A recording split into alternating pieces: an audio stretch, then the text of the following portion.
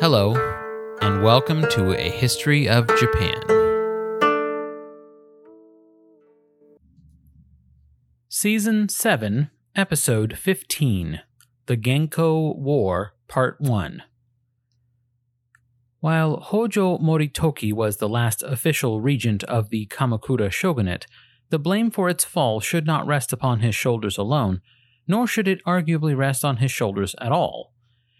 A situation had developed within the Hojo clan which helps illuminate part of the reason the Bakufu grew so weak and ineffectual in its latter days. Often, though not always, the person serving in the office of Shikken was also the Tokuso, or chief of the Hojo clan. This was true of the most effective regents such as Tokimune, Tokiyori, Yasutoki, and Tokimasa.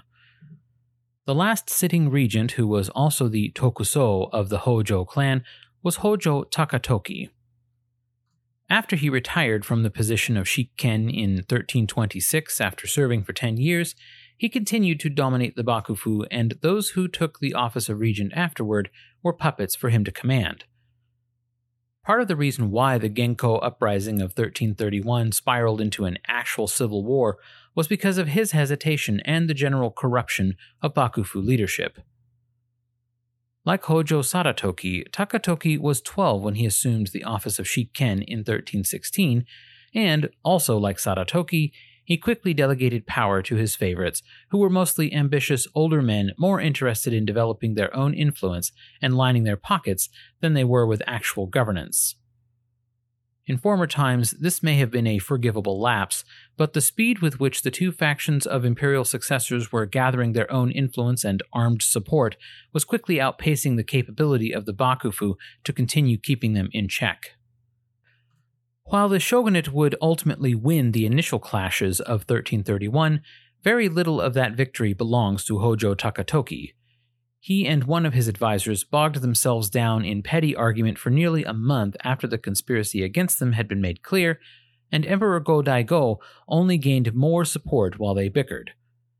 This delay emboldened members of the imperial faction like Prince Moriyoshi and Kusunoki Masashige, and it seems likely that the shogunate's indecisiveness was taken by its enemies as a sign of vulnerability. I mentioned Prince Moriyoshi in the previous episode, who was a son of Emperor Go-Daigo. Crushing Kamakura was always part of Go-Daigo Tenno's designs, as evidenced by the fact that he had made Prince Moriyoshi the abbot of Hiezan Monastery, also known as Enryakuji. Far from a religious decision, this was intended to place the warrior monks of that monastery under the control of someone loyal to Go-Daigo. Prince Moriyoshi excelled in martial pursuits and brought his enthusiasm for combat to his new role on Mount Hiei. As a side note, Prince Moriyoshi's name kanji can also be read as Morinaga, so you may find him referred to as Morinaga in some translated histories and sources. I'll be sticking with Moriyoshi for simplicity. The shogunate gave Emperor Go-Daigo the opportunity to retire into a monastery and only resorted to unceremonious deposition and exile after the emperor abjectly refused. While this politically empowered his rival line, embodied by the elevation of Emperor Kogon, it also emboldened his supporters who were still in the field. Emperor Go-Daigo wasn't giving up, so neither should they. Kusunoki Masashige quickly became the secular face of this anti-shogunate rebellion as he began raiding and ambushing shogunate army detachments throughout the rough, mountainous country south of Heian-kyo.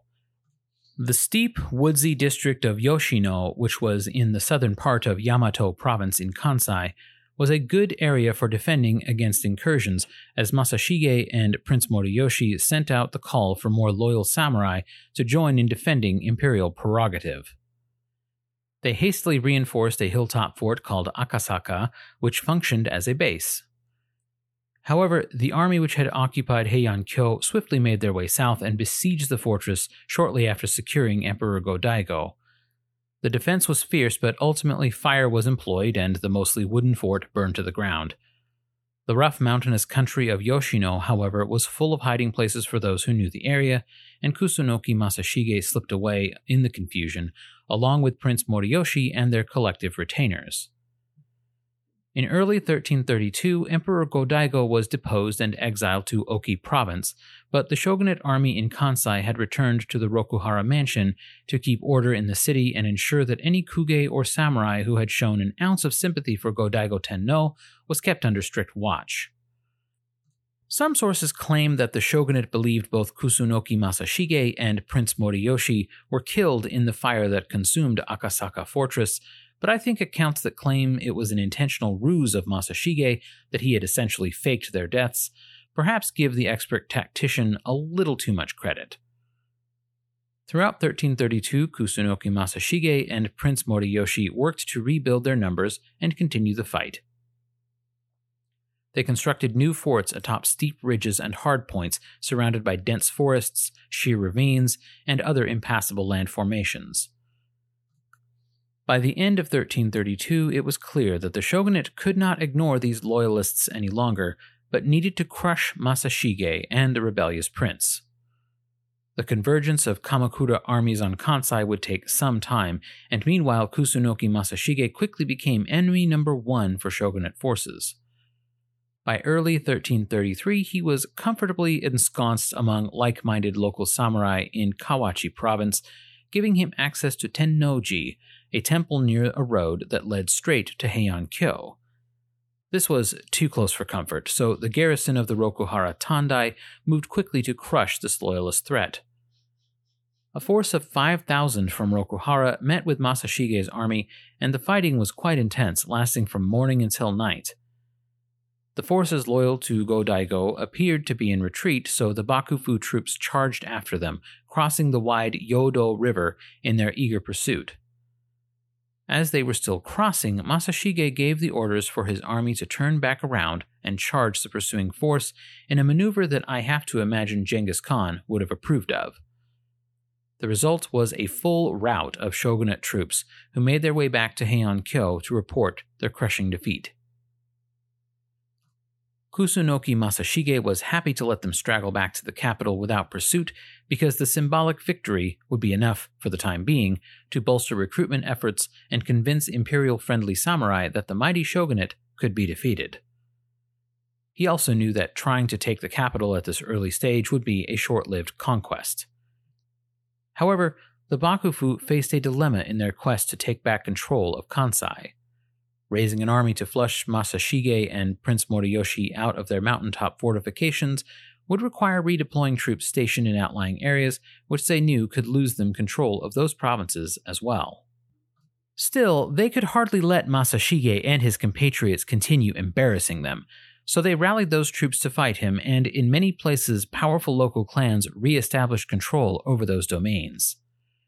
In the west, the Kikuchi clan of Kyushu seized their moment, and in the north, the Yuki clan of Mutsu soon ousted the remnants of Kamakura oversight.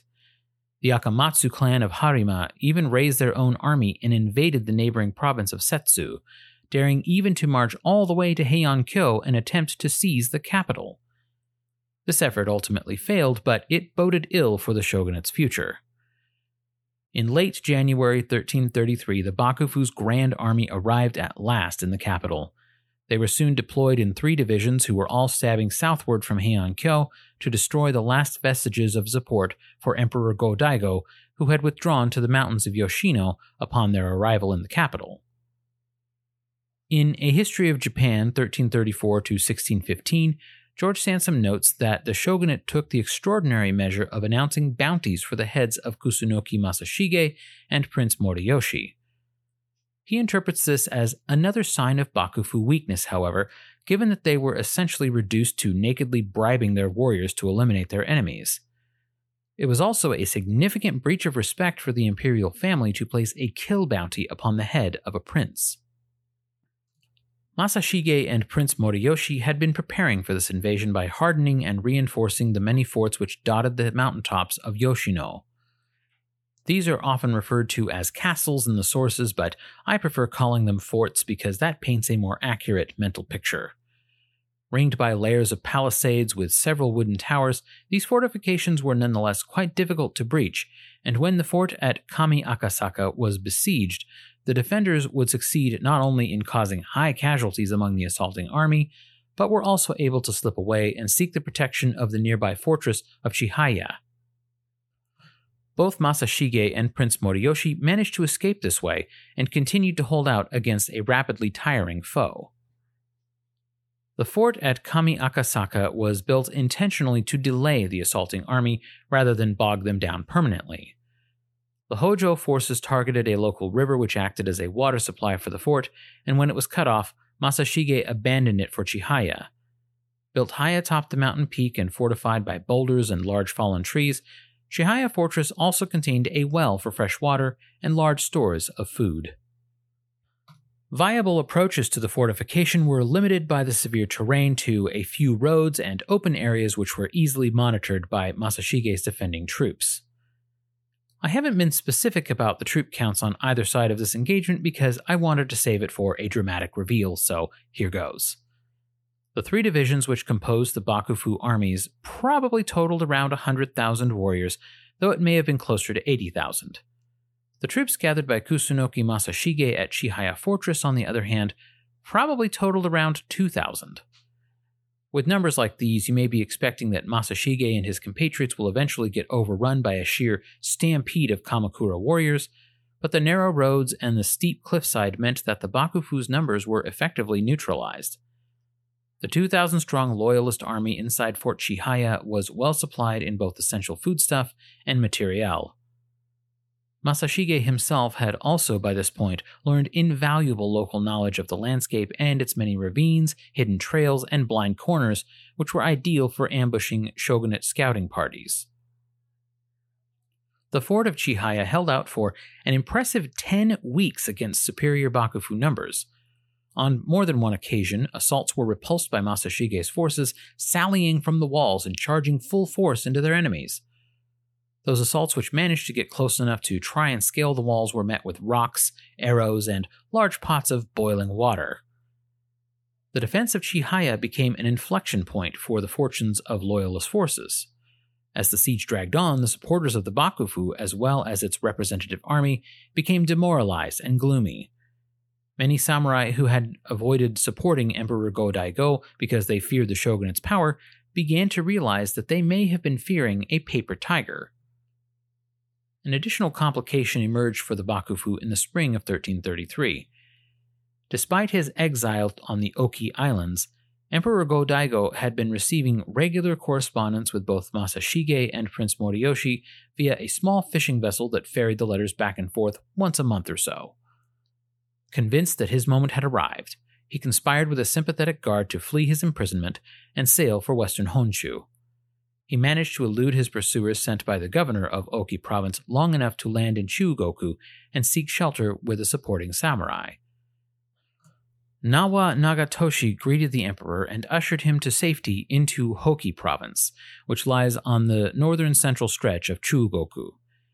He was secure enough in this location to announce his return to the nation, calling for loyal samurai to join his army he was assembling on Senjo Mountain in Hoki province. All had not yet been lost for the Bakufu, however. While the upper echelons were mostly staffed by incompetent and corrupt yes-men who flattered Hojo Takatoki and soaked up tax income, there were still a few loyal and influential samurai who served the shogunate faithfully. We briefly discussed Ashikaga Takauji in the previous episode, as the Bakufu kidnapped his family to ensure his obedience in leading Kamakura troops against Heian-kyo in 1331. Apart from being another example of desperate, ham-fisted thuggery on the part of the declining shogunate, this incident is also said to be the beginning of a bitter rift between the Bakufu and Takauji, which Kamakura could ill afford at a time like this. The Ashikaga family was a Seiwa Genji-descended clan who had supported Minamoto Yoritomo in the Genkō War, but they had deep, strong roots in Kanto, which the Hojo seemed to have taken for granted. Another significant family was the Nitta clan, who descended from a common ancestor to the Ashikaga. They had not done as well as the Ashikaga, and the clan's chief Nitta Yoshisada had been nursing old grudges against both Takauji and the Bakufu. It was not uncommon for the shogunate to set two rivals against one another to compete for battlefield rewards and honors. In fact, it was a pretty smart strategy when trying to manage the militant clan leaders.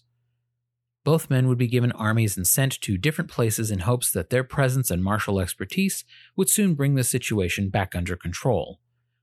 Nitta Yoshisada was ordered to support the assault on Shihaya Fortress, while Ashikaga Takauji was given command over a large host of eastern warriors and sent to crush Emperor Go-Daigo's loyalists in Hoki Province. We don't know whether or not Hojo Takatoki understood the kind of risk he was taking assigning these two warriors with incredibly important tasks and giving them command over large armies, but at this point he did not have much of a choice. Without question, Takauji and Yoshisada were the right samurai for these tasks, but both were also ambitious men who had reason to feel that they had climbed as high as they possibly could within the Bakufu political structure, and that their only hope of climbing any higher might be to consider other options. Next time, we will explore the consequences of the Bakufu's ham-fisted treatment of its vassals as the Kamakura shogunate's chickens would at last come home to roost. Until then, thank you for listening.